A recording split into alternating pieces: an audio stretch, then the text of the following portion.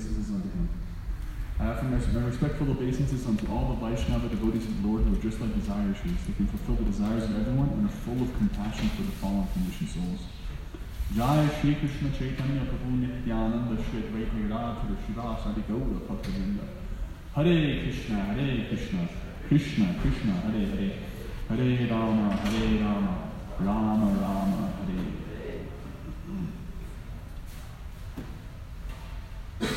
So we're continuing in our discussion of Sri Bhakti Aloka, which is a series of essays by Sri Bhaktivinoda Thakur on the Nectar of Instruction by Rupa Goswami, the second and third verses. It's talking about 6 things that are favorable for and 6 things that are not favorable for our practice of devotional service.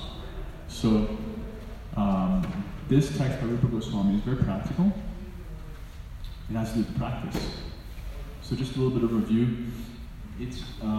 This is a Saturday series that barring special events. Like last week we had an English and then a Sanskrit, or Sanskrit and an English, reading of Bhagavad Gita for Bhagavad Gita's appearance day, Mokshada Ekadashi. But usually on Saturdays we have this talk.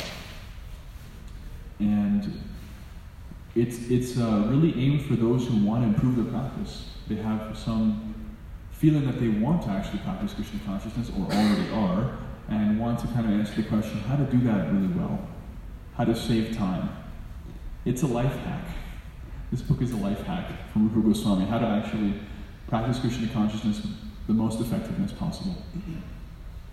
So that's basically what it's coming from. A little bit of review. We've actually been over in the last few weeks now the 6 items that are not favorable for devotional service. I'll just list them so we can remember them.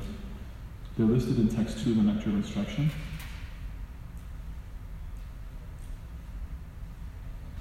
So first is overeating, or collecting more than is necessary. 2 is over-endeavoring for mundane things that are very difficult to obtain. 3, talking unnecessarily about mundane subject matters. 4 is either practicing the scriptural rules and regulations without understanding why we're doing it, and therefore being attached to the rules for their own sake, or whimsically rejecting the rules and regulations. So it's kind of a 2-for-1. It's having a relationship with ritual or rule or recommended practice that doesn't really include knowledge. Because if you don't know why you're doing what you're doing, you'll either stop doing it, which is a problem, or you'll do it ritualistically and it'll be empty, which is also a problem. This is an obstacle, or 2 obstacles. The 5th is association with worldly-minded persons, materialistically oriented persons who are not interested in cultivating spiritual life. This is a big problem. The last one listed was being greedy for mundane achievements. So, more or less 1 per week, we've talked about these 6. And now we're on to text 3, which lists the 6 things that are favorable, the positives.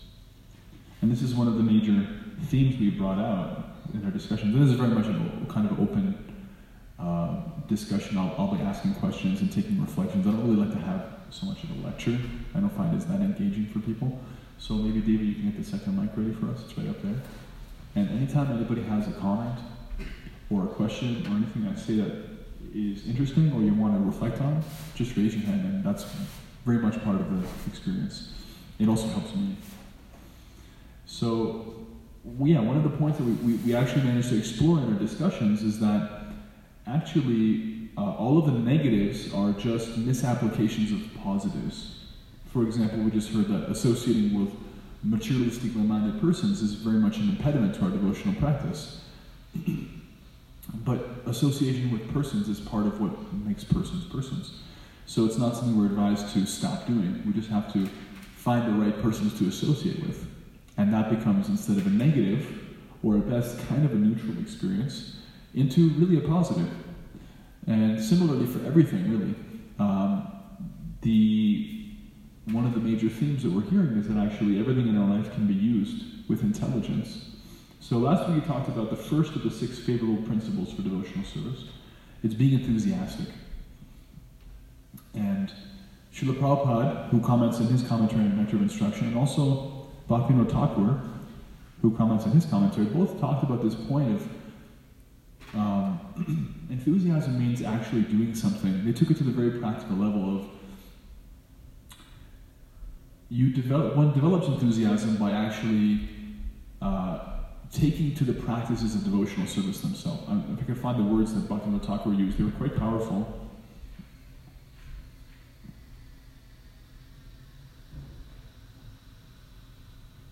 So first he says that enthusiasm is the life of faith.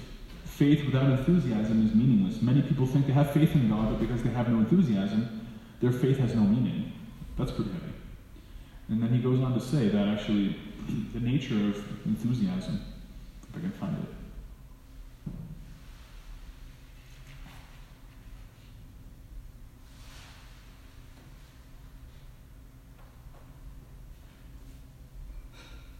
Right, he quoted from a different acharya saying that one should not become indifferent. One should not become indifferent to devotional service. And actually, one, according to these acharyas, means spiritual teachers. One becomes indifferent or apathetic. He also uses the word inertia to whatever they feel unqualified for. So we have to actually cultivate our sense of relationship to devotional service, that this is actually meant for me. So it's important to actually have an appreciation for example, how the processes of devotional service that we're inheriting are very much geared toward us in this day and age. Can anybody tell me what the main process of devotional practice is in this movement? Mantra, yeah. Sound. Mantra means from the Sanskrit manas, mind, trayate, to free. And it's primarily using sound, actually, to deal with the root cause of our whole problem in the material world, it's our materialistic mind, or it's the expression of our root cause, which is the false ego. And sound vibration, chanting, actually, is the main practice we take. And just connecting to this point that one who doesn't want to become indifferent to their practice, doesn't want to become apathetic, should actively cultivate a sense of appreciation for the practice that we have. Can anybody think of any advantages to the process of mantra meditation versus other kinds of spiritual practices? What does it have going for it? If you were trying to sell this as a practice to somebody, what are some of the perks to mantra meditation? It's simple. Nice. Can you want to reflect on that a little bit? What's your name, by the way? My name is Shamya Pras. Hi, Laurie.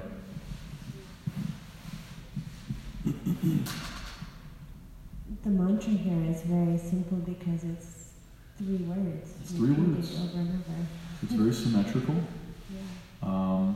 It's a little bit, of a different thing language-wise, but I don't think it takes much time to learn 3 words. If it was a whole book, it may be a little bit complicated. So simple is good, because there are a lot of qualities to this age, but ever-increasing complexity is one of the real faults that we're surrounded by. And also our attention span is decreasing at the same time.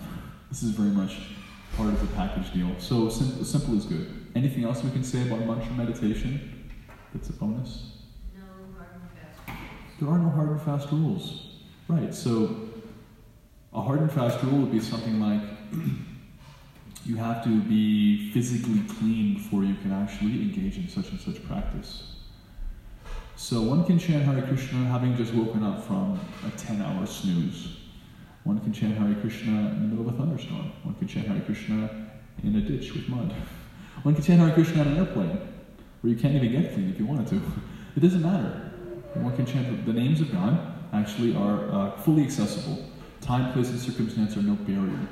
So hearing about these kinds of things, in other words, glorification of the processes themselves, actually breeds enthusiasm. This was some of what we discussed.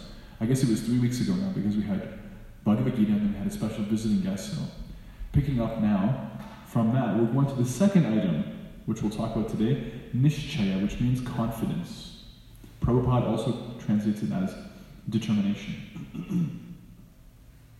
So, starting with Srila Prabhupada's commentary, he doesn't say so much about this.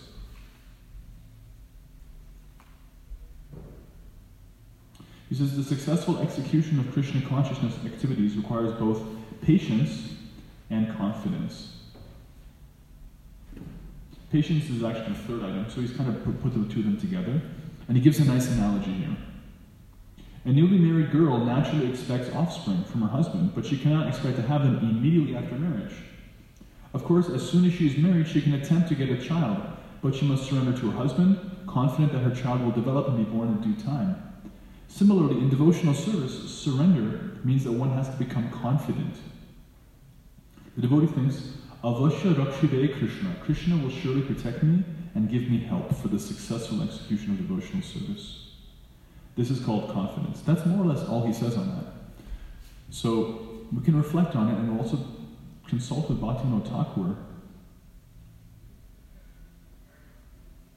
that Prabhupada uses that analogy of you want to have a child, but there's a whole process, and then there's a big waiting period, and a lot of energy and time and different things go into it. So similarly, we're actually gestating, so to speak, the child. The pure result of devotional service is love of God, actually, and it takes time. So that's why it's connected to patience. But confidence also means that we don't back away from the process itself and all the things that go into it, including waiting, including purification, different things. We don't back away from it because it may be, at times, perhaps a little uncomfortable, or it's important, in other words, to actually fortify our confidence in the process.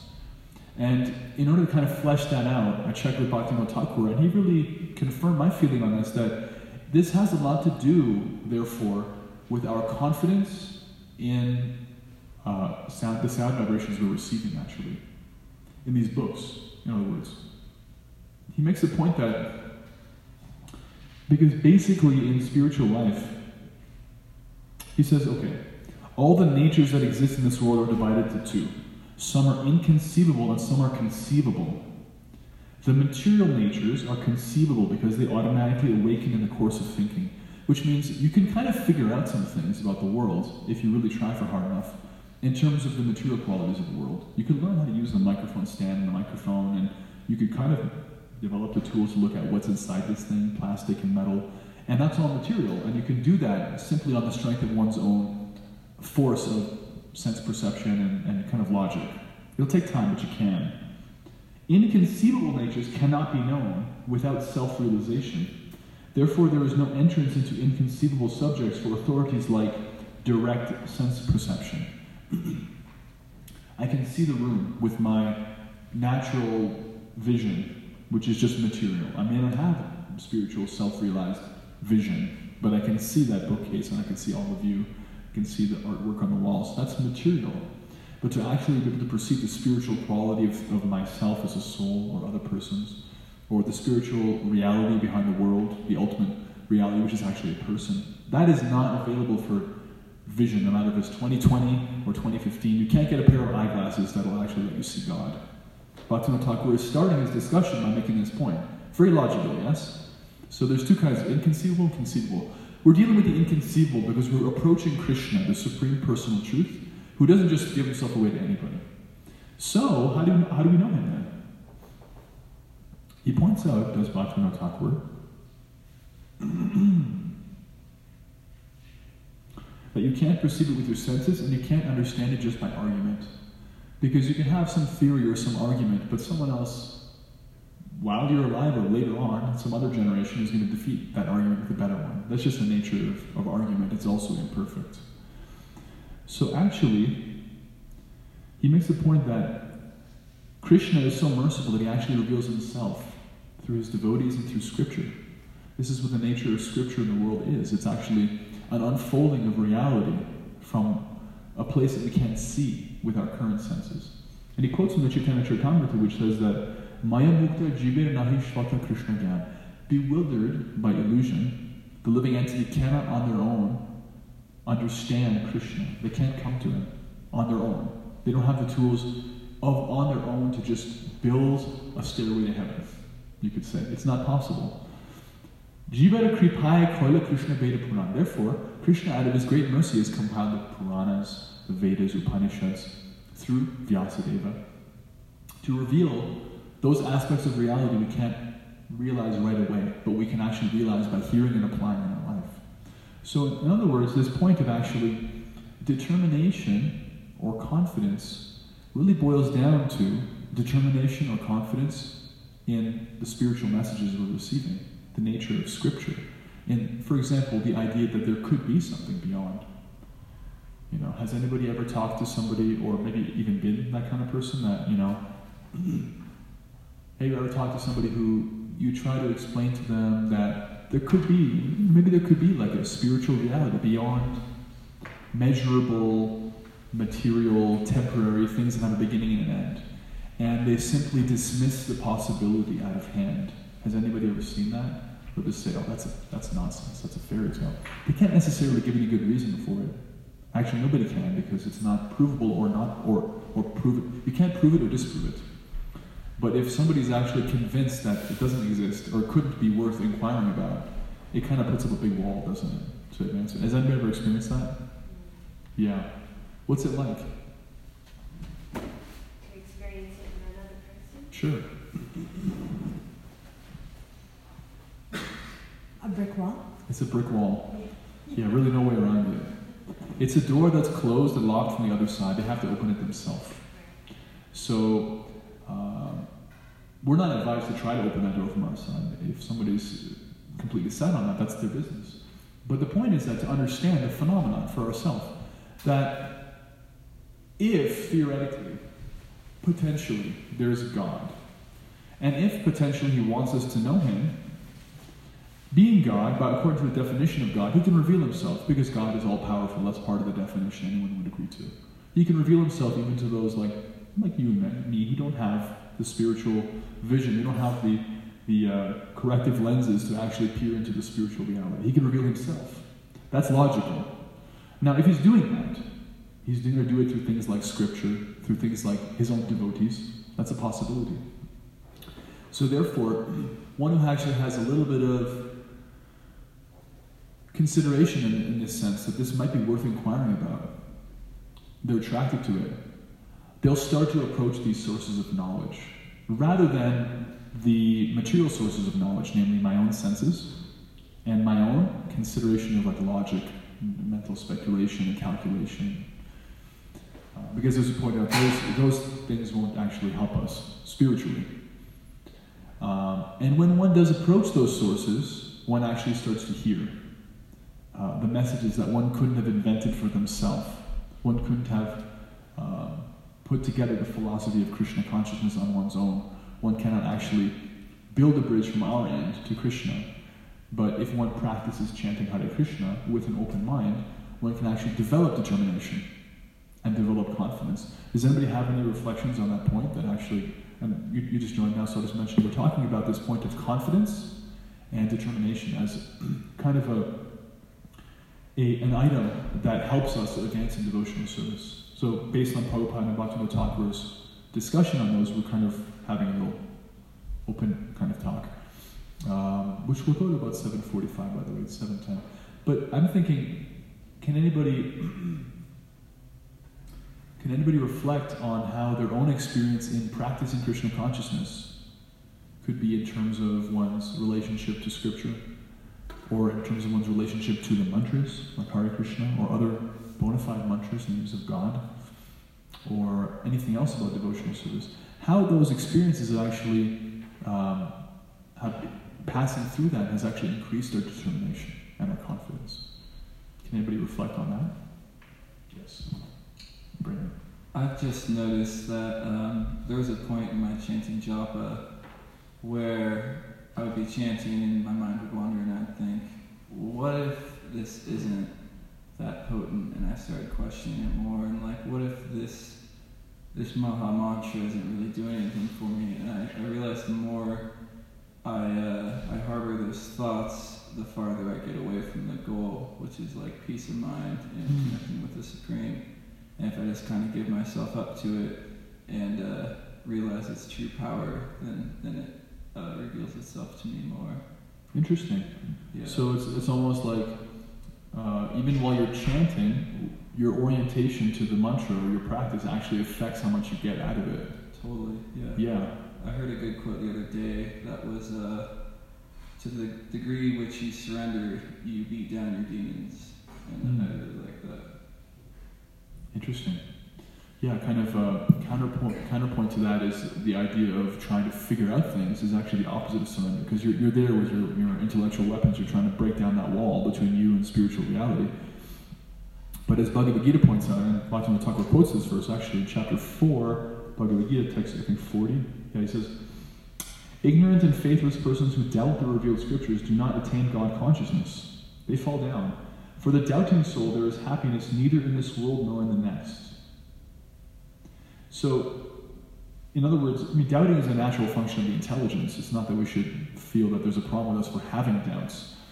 But there is a relationship between our sense of conviction or certainty, mature conviction, not just immaturely accepting something blindly, but that sense of mature conviction actually translates to results in practice, tangible results. One can actually realize their own spiritual nature.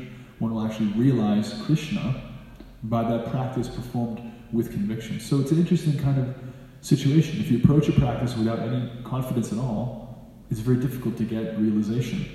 And without realization, you don't have confidence. So something has to kind of like light that fire.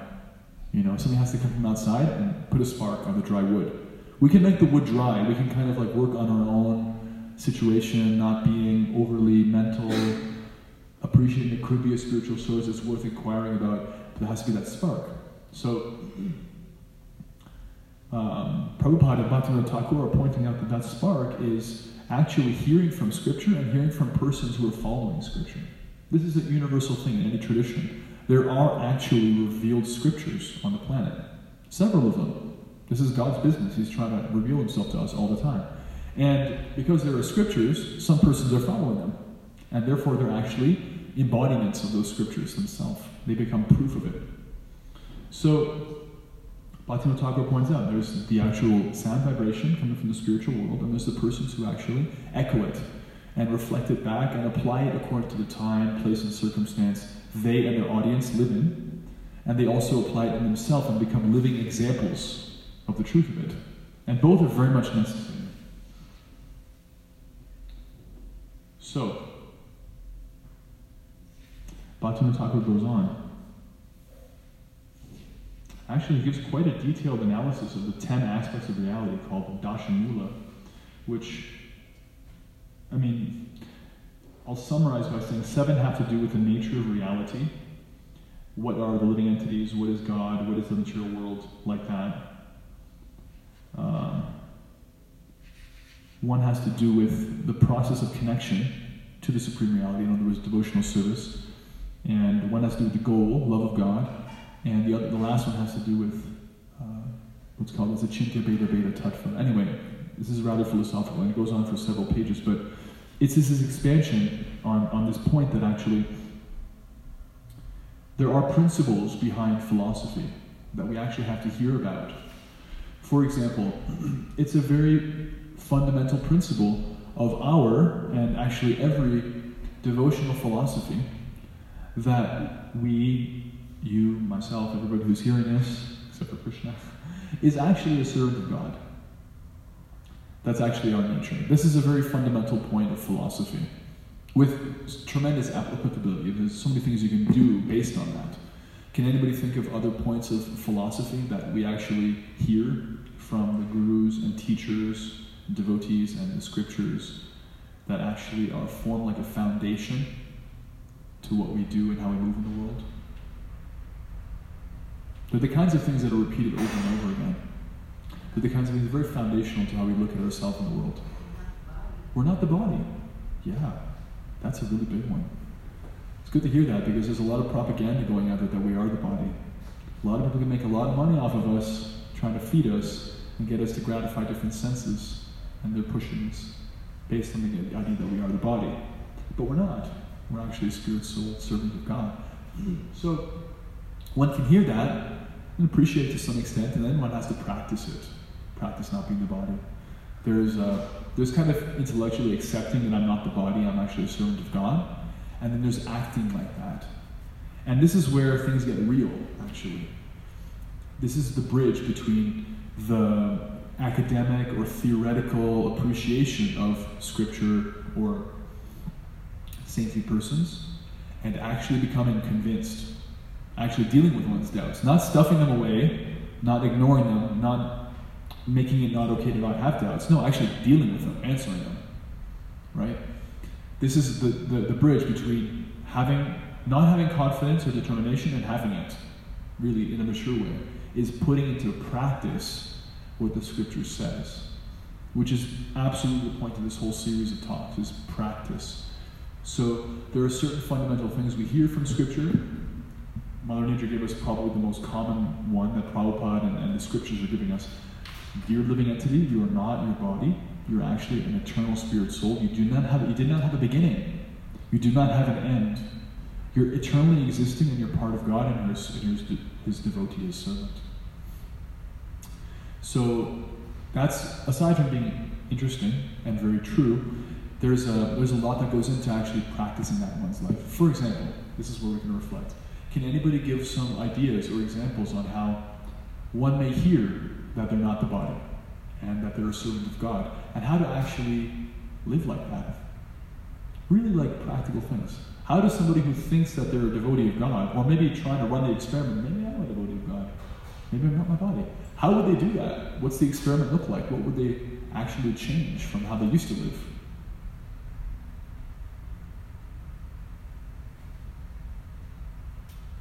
Maybe instead of living for sense enjoyment, they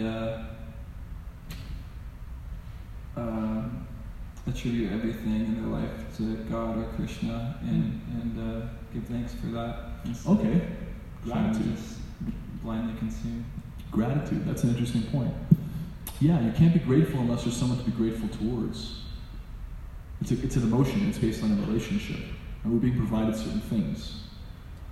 If we're being provided certain things, even material things like the food and the clothes that I wear, if they're coming from like a blind force, like the force of nature, but there's no person behind it, you can't actually feel gratitude. It's just a chance. Because by chance, I happen to have been born at a time where I could actually afford to put clothes on my body and not freeze in this Denver weather. But so what? But if we actually start to appreciate that there could be a person behind that, then you get things like gratitude. That's definitely a practical thing. Actually, this is, I forget where we found this, but we heard it maybe in Madhurya Kadambini, but Bhaktivinoda Thakur was saying gratitude is the beginning of devotional practice, actually. Vinod? Can you get on the mic? In 1.5 seconds. Yes. Thank you. It's not on. The question is, how would someone act if they're a devotee? Yeah, how would someone act if they were trying to be a devotee? Even if they're not convinced yet, like how does one actually move in the world as if they're not the body? Yeah, I was just thinking it because you said if one is trying to be a devotee of the Lord, then they would do what the Lord says. They would do, if you're devoted to someone, you're going to do what they ask. Nice. So a devotee figures out what Krishna wants, and then they do it. Yeah. Practical. And, when I think of that, I think there's two ways of looking at that, as there often are with these kinds of things. One is very much like, kind of, okay, there's these rules that I have to follow, otherwise, bad things can happen to me. And the other one is more based out of a place like what Brandon was talking about, gratitude. If there is a God, and if he's trying to reveal himself, and if he can reveal himself, and if I'm eligible to actually have him revealed to me, and if I want that, right? This is the making a fertile ground for the seed of devotional service. Is all these ifs are answered. Okay, then what? Then we can say it's his right, it's his prerogative to actually reveal what he wants or prefers. I mean, I have preferences. There are certain things I like and don't like. I'm a very limited person, but I have preferences. There are certain standards that I appreciate. Why not Krishna, if there's a person behind everything? So what does he say for himself? This is actually a function of somebody who wants to be a devotee, or wants to explore the possibility that they could be a devotee. Maybe this is true, maybe I'm a devotee. Well, what does Krishna have to say about what I should do? And what he's like, and what my priorities could be. And then hearing those things, that's something that one can do. Going out of one's way to hear them. This is a symptom of somebody who wants to develop determination. Because you get determination and confidence by putting things into practice. And we don't really know what to put into practice until we hear about the practice itself. You know, nobody invented the chanting of Hare Krishna. Nobody invented these scriptures. Of course, the potential for devotional service is there in anybody. Anybody can pray. Children pray. People pray in the most unlikely of situations. It's a natural function of the soul to reach out to God. But to actually really understand devotional service and go out of one's way to put oneself in touch with it, be around devotees here, that's something one has a choice over. And making that choice actually puts one in a situation that can build their confidence. You know, because then when you hear those messages and you apply them, then you get the results. Otherwise, it's kind of incidental contact, you know? There are some people who move through the world and they're like, yeah, maybe there's God, maybe not. Anyway, I have a lot of work to do. I'm pretty busy right now. And sometimes they'll hear things about God and devotional practice, and sometimes they won't. It just depends who they're around by chance. But they won't go out of their way to come to this center or that center or practice at home or pray or meditate or read. They won't really go out of their way. So there's kind of some incidental contact in the world. These different forces come in touch with them. But for somebody who wants these things, they'll quickly develop confidence and determination, which the other category of person lacks, because they actually go out of their way to be in touch with the sound vibration, with hearing Krishna's desires and his priorities. Yeah. Anything else that you guys can think of? That if I asked you, how do you live? How does someone live if they think they're not their body, or if they want to be a spiritual being? What kind of things can they do to run that experiment? Do you run the microphone? I think it's right behind it, actually, over there. Bench. Thank you.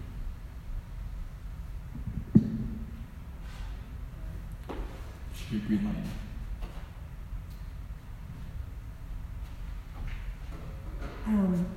For me, spiritual practice began with yoga and bringing my body to my mat so that I could focus all of my intention and my attention on developing my highest consciousness.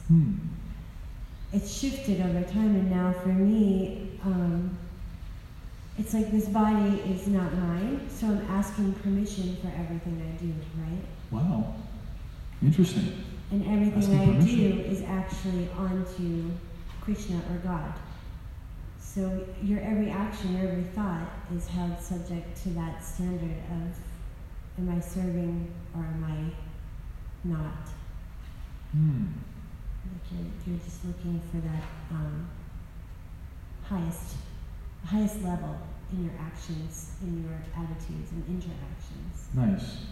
So if I could take a few kind of like summary bullet points out of what you said, I think one would be introspection, being introspective. And another one is, you mentioned at the beginning, your practice started with yoga, asanas, and pranayama, so being on the mat and bring all of your resources to bear in terms of like concentration.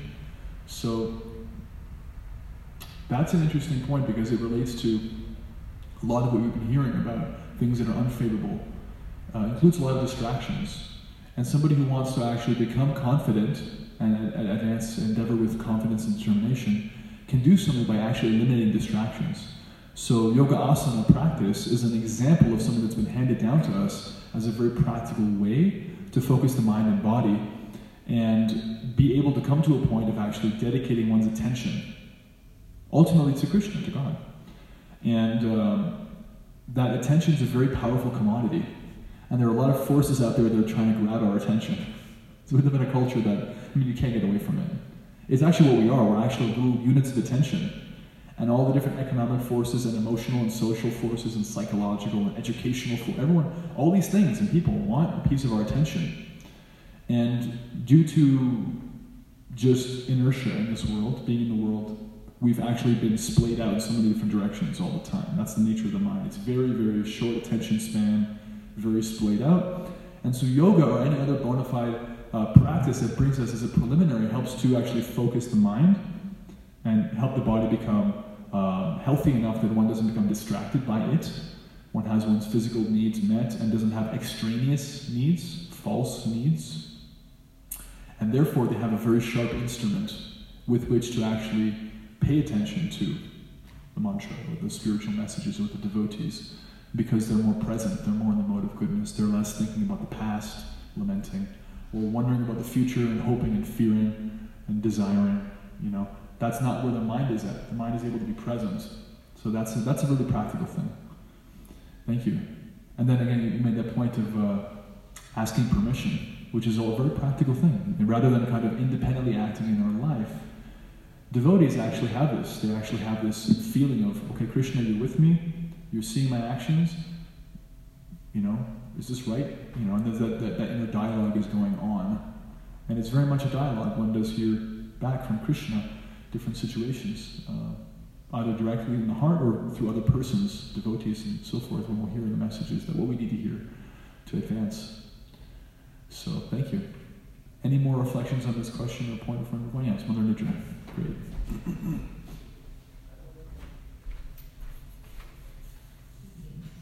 Thanks for this. So I was just thinking how we want to see everyone as part and parcel of Krishna, eternal beings, spirit souls, and not the us and them, or my family, your family, your country, my country, just like in terms of designations, this designation, that designation. So trying to see, have relationships and vision in terms of everyone as eternal spirit souls, parts and parcel of Krishna. Yeah. So that can be, at first that can be like an intellectual process that we kind of have to practice doing, by conditioning in this world and in our material consciousness, material life, we're very much attached to our designations. Somebody thinks they're a man and they're really convinced about it. Someone else thinks they're a woman. Or anything in between. And actually the point is that whatever we identify with very strongly as a function of like our identity, And this is who I am. This is part of what I mean and what matters to me. And those designations are very much external. One starts to see that and appreciate that actually the way I've been identifying according to a language or a skin color is very actually external. There's much more to me than that. One enters kind of the emotional or intellectual platform, and then from there we can see that actually beyond my ideas, beyond my affiliations intellectually, there's also deeper than that. There's my spiritual identity as a servant. And one will start to practice challenging their own mind when their mind starts to look at the world in terms of us and them, partisanship, sectarian thought. That's what the mind does when we're conditioned. So at first we practice doing that, and then it becomes very much our own real nature to actually see the world, our own self and other persons, as belonging to Krishna, belonging to God, and therefore all operating as part of one spiritual reality. And that's how Krishna wants us to look at it. He says that over and over again in the Bhagavad Gita and all the other scriptures of the world, that anybody who can actually appreciate, just off the top of my head, the Bible says that whatsoever one does to the least of one's brother, one does unto me, says the Lord. This is just a very fundamental thing. God wants us to actually be able to deal with others as if they belong to Him, because they do. And first by practice, and then actually by culture and realization, one can come to that. And it's a real paradigm shift. It's a real paradigm shift. You find that more and more people these days are starting to challenge their designations. They're starting to challenge the party lines that they were born into, or their own family and circumstances actually have tried to convince them about. That, maybe it's not all just about this country. Maybe other countries are also full of valuable people. Or maybe it's not just all about my political ideas or this, that thing. And they start to look beyond that. This is a function of an expanding consciousness.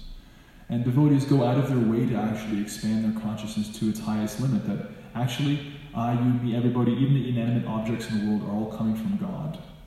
And they do like that.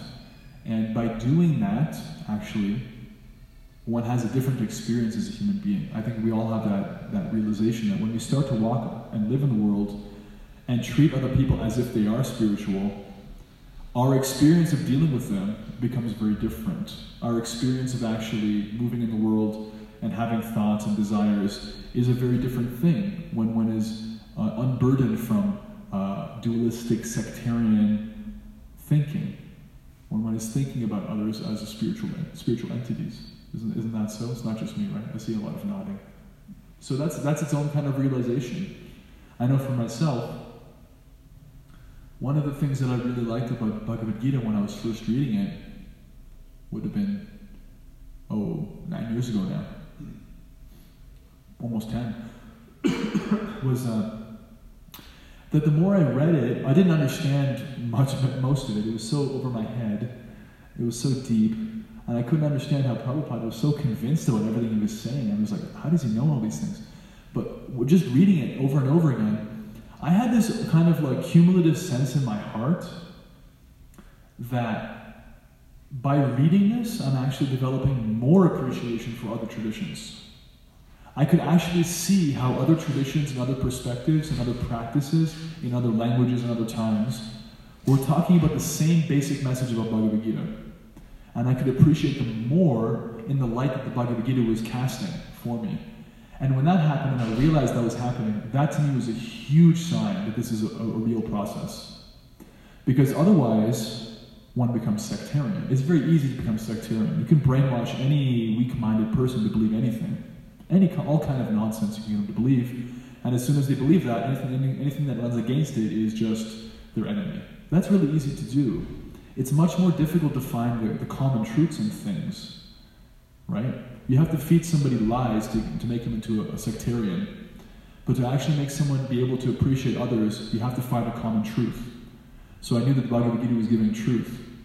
And I could see that my own relationship with other traditions and processes was actually becoming more respectful and inquisitive. And I was getting realization, this is what Lord Jesus Christ meant. This is what Muhammad the Prophet meant. This is what the Buddha meant. This is how it connects to what Prabhupada and Krishna are saying. And that increased my determination. And that increased my confidence. You see? So that, in other words, by practicing what Mother Nidra is saying, one has a visceral kind of deeper sense of, something's happening. I'm actually becoming less angry. Or whatever one may have had, that's kind of a boundary, a barrier to advancing. One loses those things and develops better qualities. And when one sees that, this is working. This Bhagavad Gita is for real. This Hare Krishna mantra is for real. This eating sanctified foodstuffs thing, that's for real. One confidence, you just level up. You get a level up in confidence and determination. This is the actual playground, the actual living. What's the word? This is where the rubber hits the road, as they say. This is where advancement is actually made. When we take the principles that Bhagavad Gita or Prabhupada or anybody bona fide is giving, and we try to let's say I am not my body. What next? Well, Krishna's saying I should treat people as if they belong to him. Okay, I'll try that. You try to practice it, and then you get some confidence because it does work. It actually really works. It works in every language. Anybody in the world at any time who's ever tried treating other people as if they belong to God has had this experience. It actually liberates you. Anybody who's tried being grateful or asking God for permission or trying to know, as Vinod said, what does God actually want, has experienced what that does in one's life. So, again, the major theme we're getting here again is that devotional life is a series of choices. It's a series of actual experiences. We get so many messages and ideas come to us from these books, from these teachers, and it's up to us to actually try to practice it and get the experience that Krishna wants us to have. Krishna wants us to become experienced. It's like the Jimi Hendrix album, Are You Experienced? This is what the Lord wants. He wants us to become experienced. So, Bhaktivinoda Thakur concludes, we have 10 minutes left, he just concludes by pointing out that what these principles of knowledge are that the scripture is giving, like the kind of fundamental things I'm listing now, we're not our bodies, everyone belongs to God. I won't go through all 10, but you can look at them on your own if you want, or you can talk to me about it later. And he just makes this concluding point that actually determination for practice, confidence in practice really means determination and confidence in the messages of Scripture and the saints. And so, whatever kind of stands as an obstacle to those things, whatever may be in our hearts, and there are certainly things that are obstacles to having appreciation for the messages of the saintly persons, the messages of scriptures, those obstacles are things that we should actively try to deal with. Because to the extent that we can actually clear that road, to actually be able to take in the messages and hear them attentively without distraction, hear them without envy or anger or fear or any of these other emotional reactions one may have to spiritual messages or spiritual authorities, these are definitely part of what's it's like to be a conditioned soul. As much as we can get rid of these obstacles and put ourselves in touch with these things, that itself will actually lead to an increase of confidence and determination. That's basically whatever I could find on these points of confidence and determination based on Prabhupada Bhaktivinoda Thakur and originally Rupa Goswami. So now we can just reflect back or ask questions or kind of churn some more. If anybody had anything they heard me just say or anyone else say that they thought was interesting, or if they want to ask a question or reflect on this point of confidence, determination, some of the things that we talked about. Now the floor is open.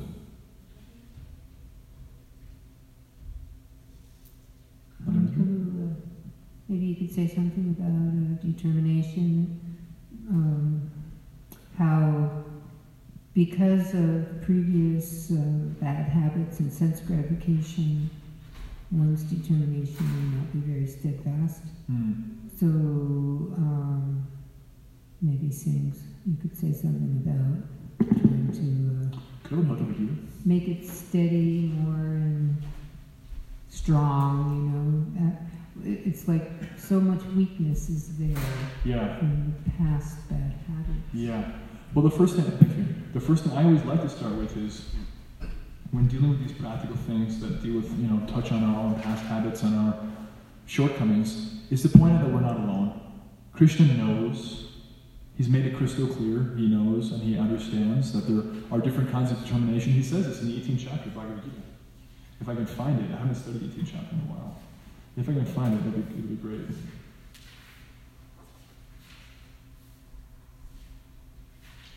Aha! Here it is. Chapter 18, text 33, 34, and 35.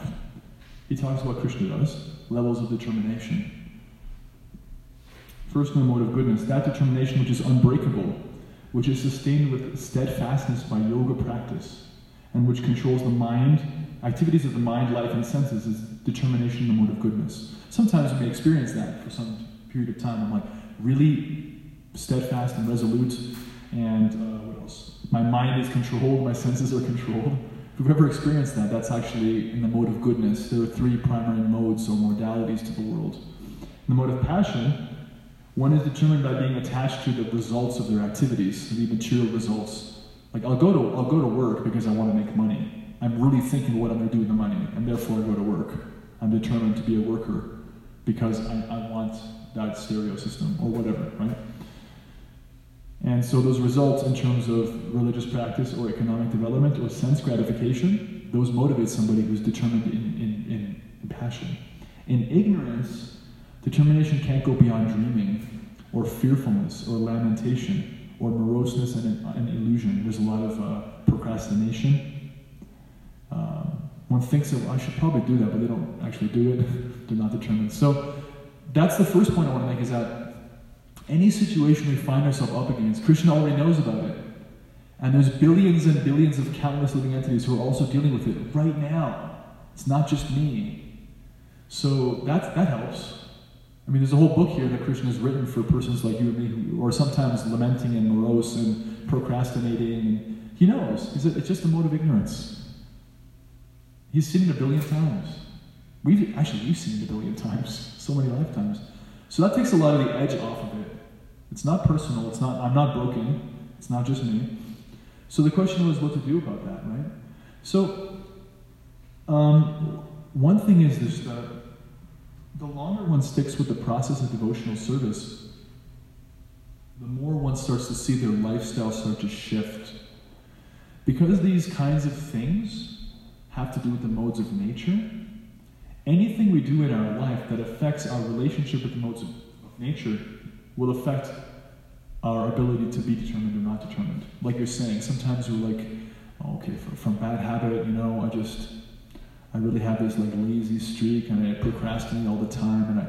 And I for me, like I did that actually growing up, because I didn't have to work hard in school because I have a kind of intelligence that didn't get challenged in a lot of my classes, so I just developed a really bad work ethic. So that was actually really bad for me. I didn't have to work hard, so I never learned how to work hard. It's a habit I've had to overcome. Even before I came to Krishna consciousness, it's not going to get you anywhere in life to be lazy. So if I see that, then that's in the mode of ignorance. So as much as I am not in touch with the mode of ignorance and I'm in touch with higher modes, preferably goodness, to that extent that'll start to go away. For example, when I started to go vegetarian, my relationship with the modes of nature became more shifted toward goodness, because eating dead flesh puts you in ignorance. It's just the way the world works, nothing personal. It just is. Eating corpses is a bad idea. It actually makes you lazy and not determined in other things. And I noticed that when I changed my diet. It was easier to be determined when I wasn't eating meat. So that's a very kind of gross example in the sense that it's not particularly subtle. Most persons here, or all serious practitioners, are not eating meat or are on their way to giving up meat. But there are other more subtle things we can do to regulate our sleeping and our eating and our association and our,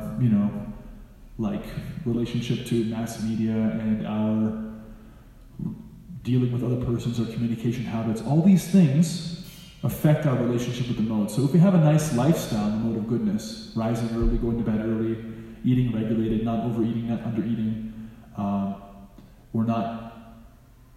we don't have habits that create a lot of anxiety and stress in the mode of passion or moroseness and lamentation in the mode of ignorance. That itself actually will help us become more determined for our devotional practice. It's like a computer, right? I don't know if anyone here has any computers, but there's a certain amount of memory you have, and if all your memory is being used by background programs, it's a very slow and clunky computer. It can't do anything practically. It's just like always taking forever to load up.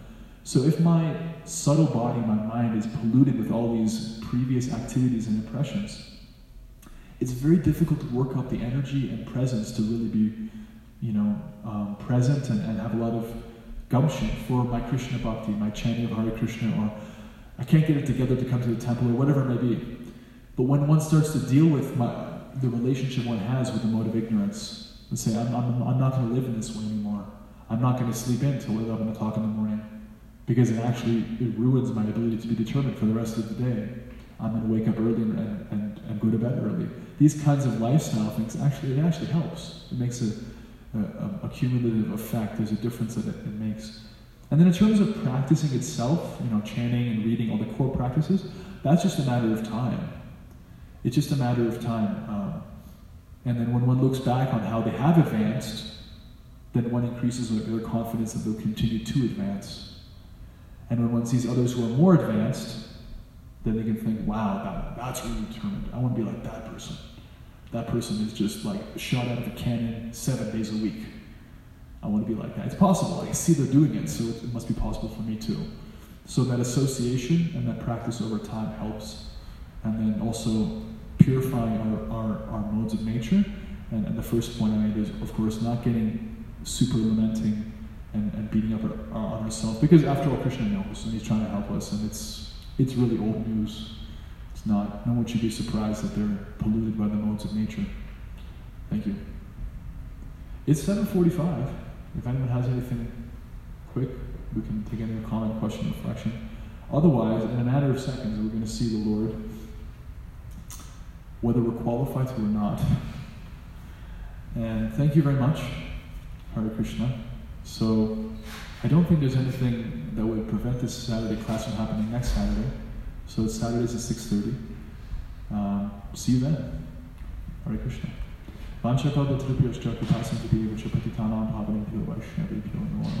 Srila Prabhupada ki jai, Sri Nectar of Instruction ki jai, Bhaktivinoda Thakur ki jai. Hare Krishna.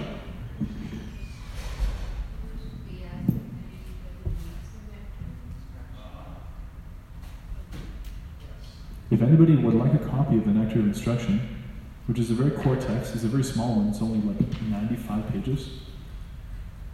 91. I'm pretty sure we do. And if we don't, I can run over to the Brahmacharya ashram and get some. We don't even sell them, we take donations. And it's very practical, especially the first 8 verses are super practical. You just let Mother Nature know on myself. Hare Krishna.